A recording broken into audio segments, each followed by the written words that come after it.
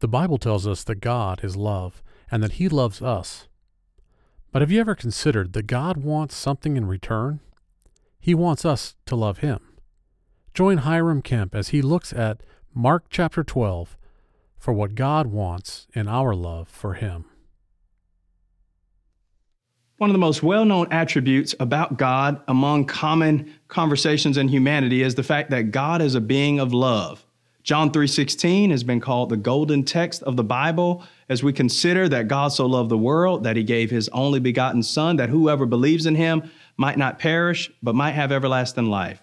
But have you ever considered that God also wants something back from us? God wants us to love Him.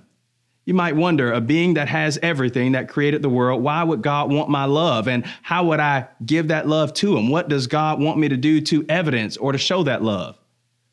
When we look at one of the occasions at the end of Jesus' life in Mark chapter 12, we have a picture of what God wants in our love for Him. And let's study together to see what that looks like and what Jesus says about our love for God.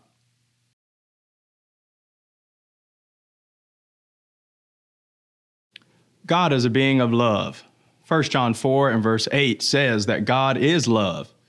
The truth that God loves us is shown in that He created us. He also provides for us. He sacrificed His Son for us, and He gave us a plan of salvation so that we could be saved from our sins. The mind may be impressed with how much God loves humanity, but our heart should also be disappointed sometimes and ashamed with how little people love God. Some people wonder, what does God want from me? And what does God want from you? So many people wrestle with this question and have wrestled with it. The commands of God are not burdensome, and God is not hard to figure out. In Micah chapter 6, verses 6 through 8, the people wonder, what does God want? Does He want sacrifices or rivers of oil or the sacrificing of their children? But God says in Micah 6 and verse 8, He has shown you, O man, what is good and what the Lord requires of you, but to do justice, to love mercy, and to walk humbly with your God. In 1 John 5 and verse 3, John writes that the commands of God are not burdensome, but this is the love of God, that we would keep His commandments. In the last week of Jesus' life, among the other things that Jesus dealt with was the three questions that he was asked in Mark chapter 12.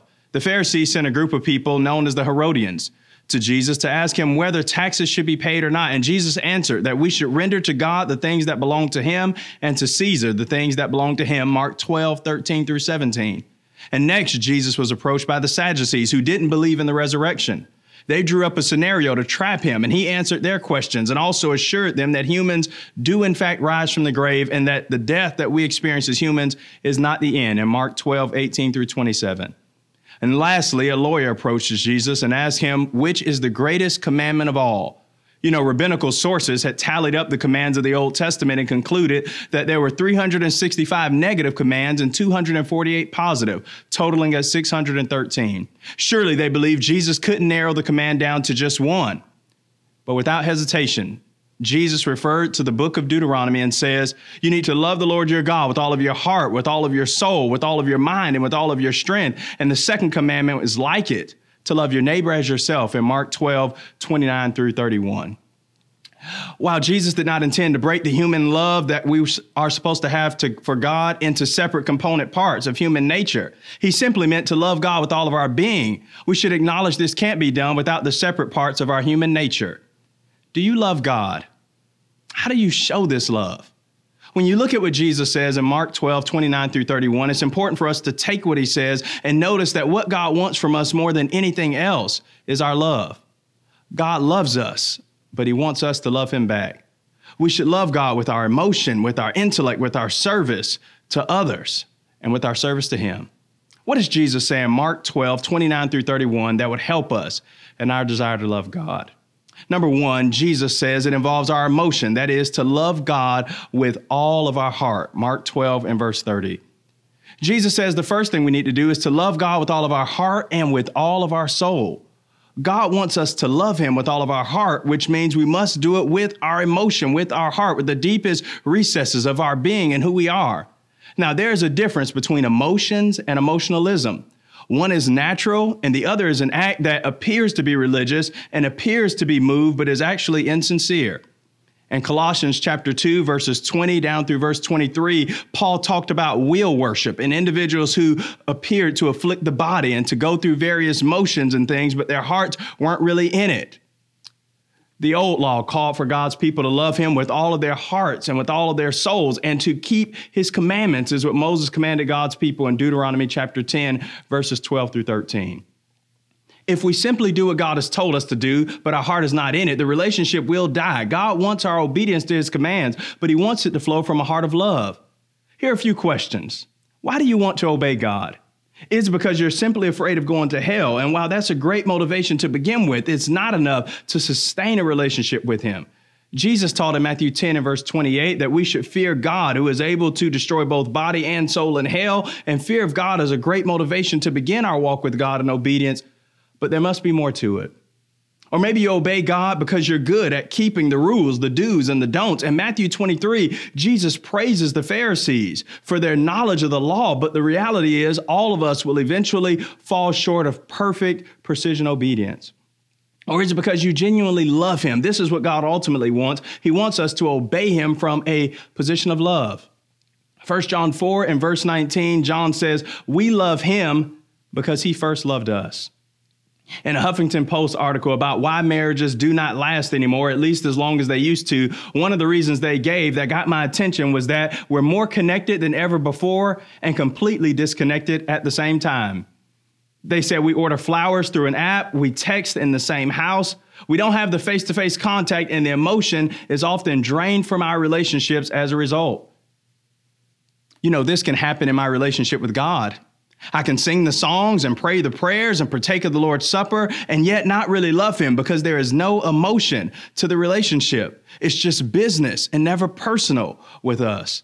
But when it comes to our relationship with God, our love for him is always personal and never just business. Jesus said that acceptable worship deals both with our actions and our attitudes. In John 4 and verse 24, Jesus says, God is a spirit, and they that worship him must worship him in spirit and in truth.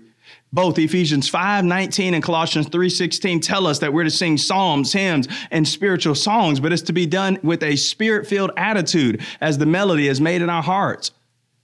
We should sing the roof off of the building when we assemble to worship God, when we realize who we're singing to. These are not funeral dirges, but praises to God, and we must put our emotion or our whole heart into it. Do you have an emotional response to God merely from this idea that, well, I'm just sort of going through the motions? Or is it what Jesus talked about in Mark 12 and verse 30, that you love him with all of your heart? Is there genuine joy in your heart when you think about God? Nehemiah 8 and verse 10 says, the joy of the Lord is your strength. Philippians 4 and verse 4 tells us to rejoice in the Lord always, and again, to rejoice. There's so many things in our lives that stir our emotions and bring us great joy. Think about graduations and marriages and the birth of children and various things we enjoy as far as recreation and sunsets and shopping and sports. And none of these things are bad in and of themselves, but they should not stir our emotions and our admiration more than our love for God. When are you happiest? Is it when you're praying to God and worshiping him, meditating on thoughts about God? The book of Psalms is filled with statements that deal with our hearts as the writer expresses his open love and admiration and devotion to the God of Scripture. Psalm 18 and verse 1 says, I love you, O Lord, my strength. Or Psalm 103 verse 1, bless the Lord, O my soul, and all that is within me. Bless his holy name. This idea of loving God with all of our hearts is important. This is the first thing Jesus says as he drives at this idea of the greatest commandment. This is something we need to be teaching to our children, that they not only know what God wants from them and know the commands in Scripture, but know why they are to do so. You know, Jesus quotes from Deuteronomy 6, 4 and 5 when he says we're to love God with all of our hearts and soul and mind and strength. But right after that, in Deuteronomy 6, 6 through 9, Moses told the children of Israel, and these commands which I give you this day, you're to teach diligently to your children and talk of them when you walk by the way, when you sit in the house, when you lie down, and when you rise up. They'll be like frontlets before your eyes, and you'll bind them as a sign on your hands. What were they to teach? What were they to bind? This idea about loving God. Our love for God, number one, is shown when we do it with all of our hearts. But number two, Jesus says we're to love God with our intellect. Love the Lord your God with all of your heart and soul. But then the second thing that Jesus says in Mark 12 and verse 30 is to love God with all of our mind. You know, so many people simply want to have this emotional response to God, but that's not all that is involved in loving God. Surely God wants us to love him with all of our heart and soul, but we need to love God with all of our mind as well. Does God have your mind? Do you love him with it? Loving God with the mind deals with how I treat and respond to his word. The way that God has communicated to us is through scripture. Question to ask ourselves would be, are you a student of the Bible? Have you committed yourself to reading and studying the word of God so that you can better understand and appreciate God and comply with his will? Notice a few passages in the Bible that emphasize the importance of studying scripture as a response to God and loving him. Psalm 1 begins by saying, "Blessed is the man that walks not in the counsel of the ungodly, or stands in the way of sinners, or sits in the seat of the scornful, but his delight is in the law of the Lord, and in his law he meditates day and night." The word of God has been cherished by his people down through the ages. Psalm 119, the longest chapter in the Psalms, but also the longest chapter in the Bible, emphasizes the word of God. The psalmist says, "Oh, how I love your law. It's my meditation all the day." Psalm 119:97. He said the word was sweet to his taste, sweeter than honey to his lips. Through his precepts, he found understanding, and it caused him to hate every false way. The word was a lamp to his feet and a light to his path. Psalm 119, verses 103 to 105. To only pick up the Bible on Sunday or leave it behind in a pew with no plans of ever looking at it again until the next time we're in a gathered assembly is not to love God with all of our mind as we should. We may say, "I love God," but if my Bible is stuck to my dashboard, or if I must go on a scavenger hunt for it on Sunday mornings to find where I last placed it, then I may be failing to love God with all of my mind by disregarding his word.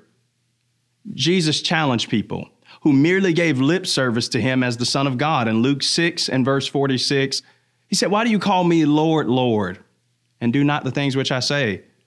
You know, it's going to be hard to know the things, it's really impossible to know the things that Jesus has said without taking an honest look at Scripture. Jesus says to love God with all of our minds, which involves looking into Scripture and seeing what God has said.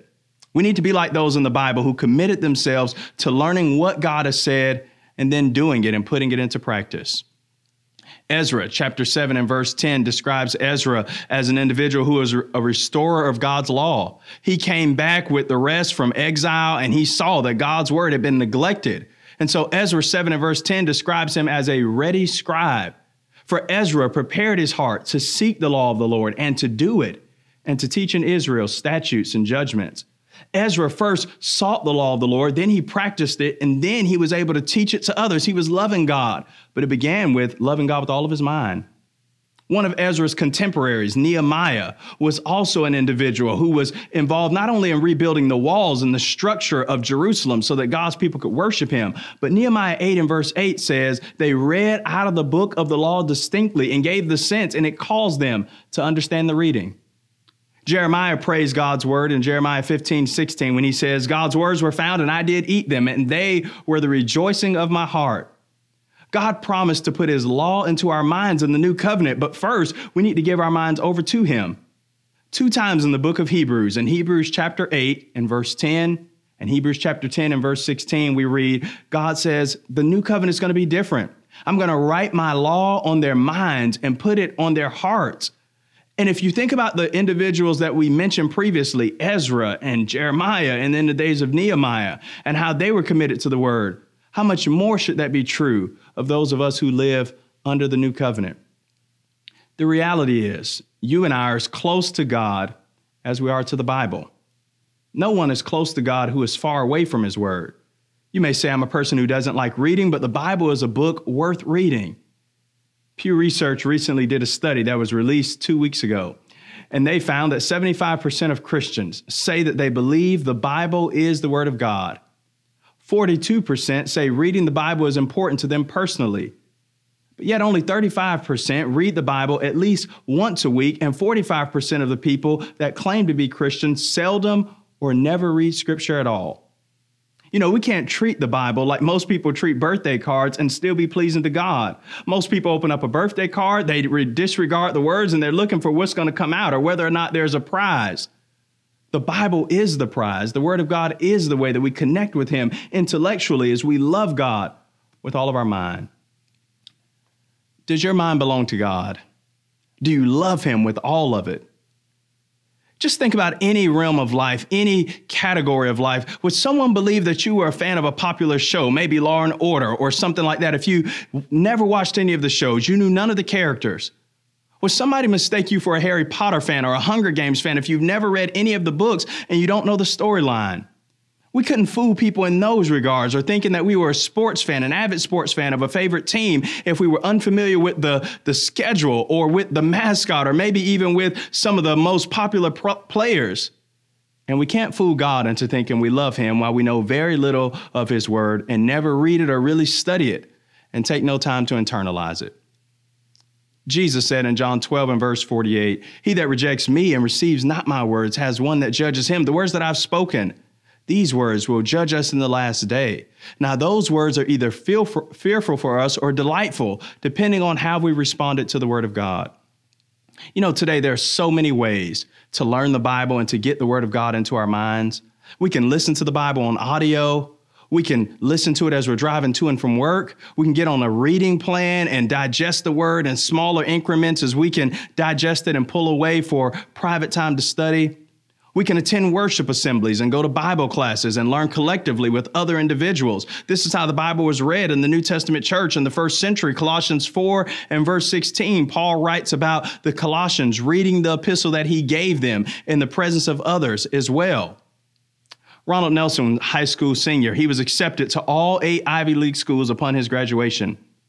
But you know, he turned them all down to go to the University of Alabama. And no, he was not a football player, but he felt it was a better decision since they offered him more financial aid assistance. They were paying all of his tuition.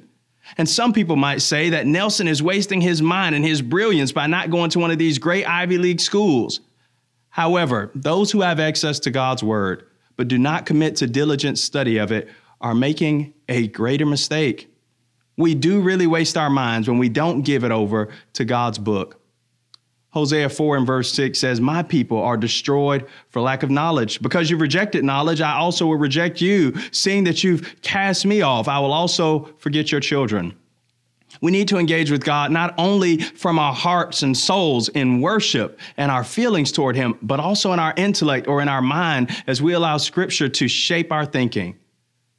What a shame to live in a land with various Bibles and reliable translations, to be surrounded by Christians or to be a Christian for 20, 30, 40 years and never grow in knowledge of Scripture, to never really learn the Bible. 2 Peter 3:18 says that we're to grow in the grace and in the knowledge of our Lord Jesus Christ. Paul Reber is a professor of psychology at Northwestern University, and he was asked what is the physical limit to how much the human mind can retain and remember. And he responded by saying the human brain is made up of about 1 billion neurons, and the neurons combine to help with our memories.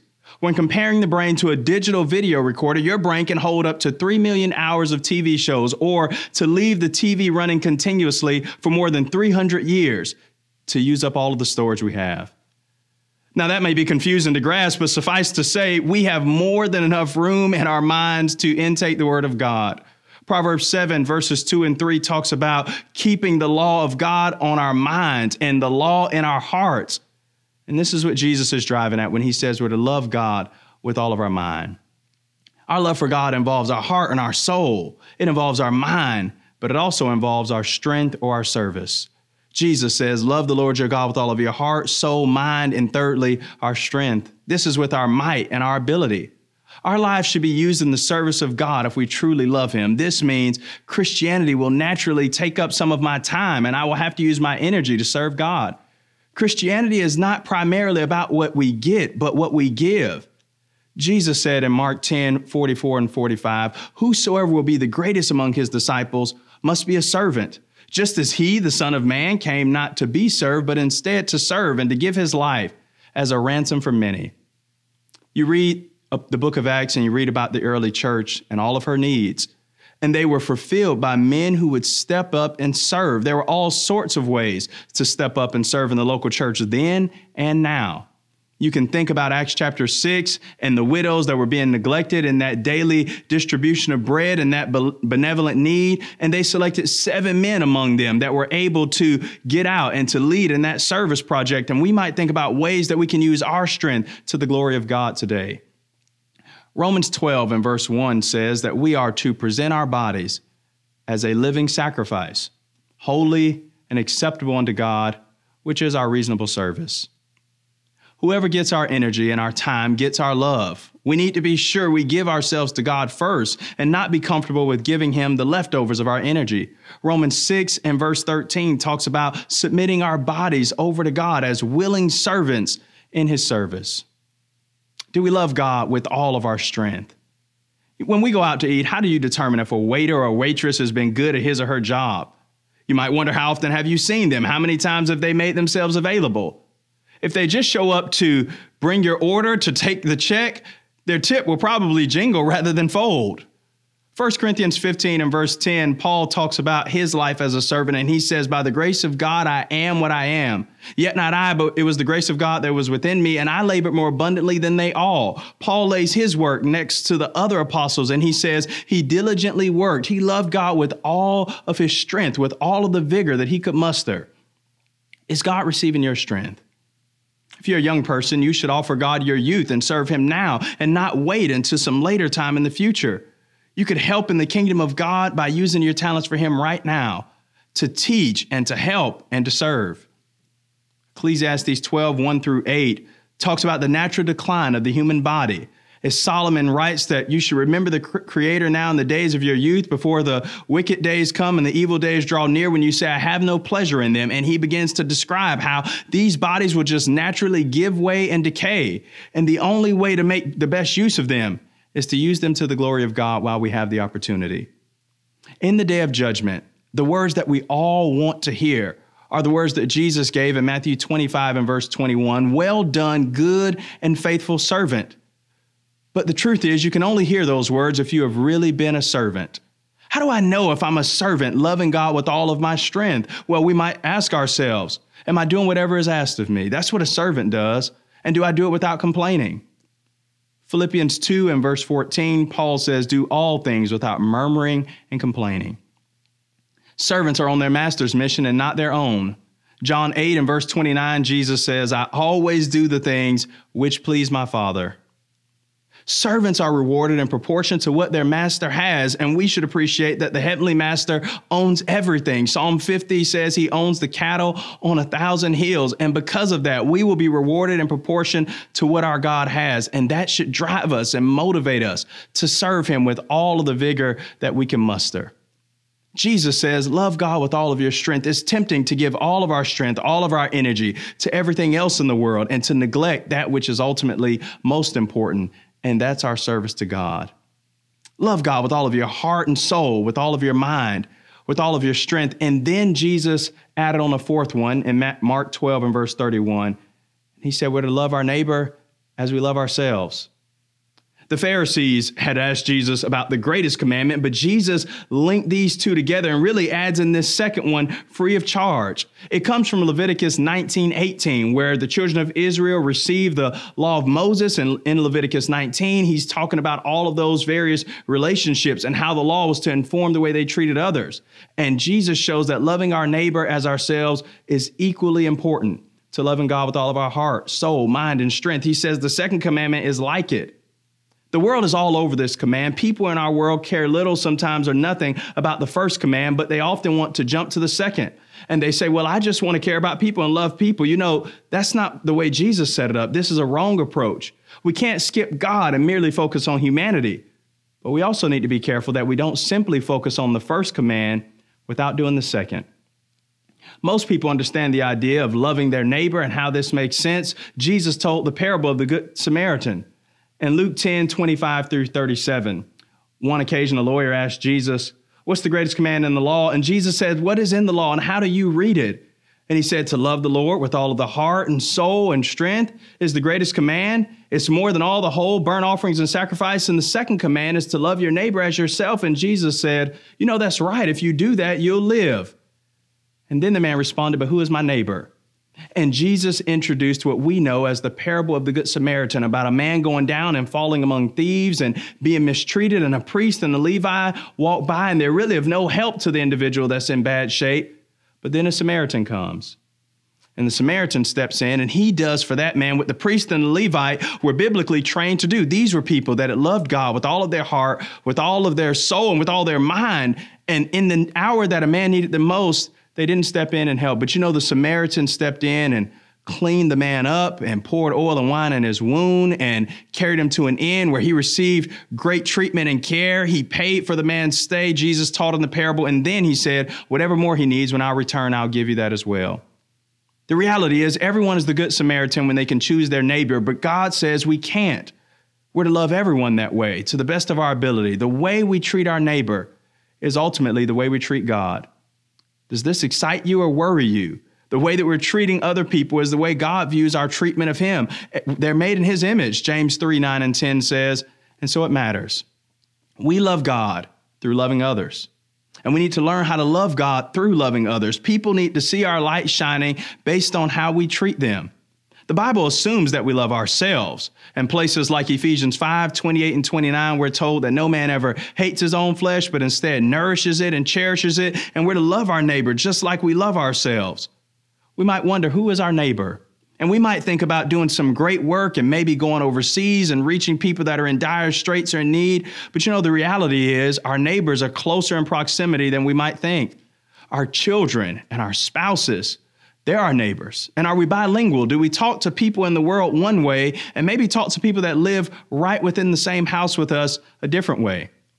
What about people that we work with, or people that we encounter in various service stations like fast food workers, or people that mess up our orders? Do we treat them the right way and realize that they too are our neighbors?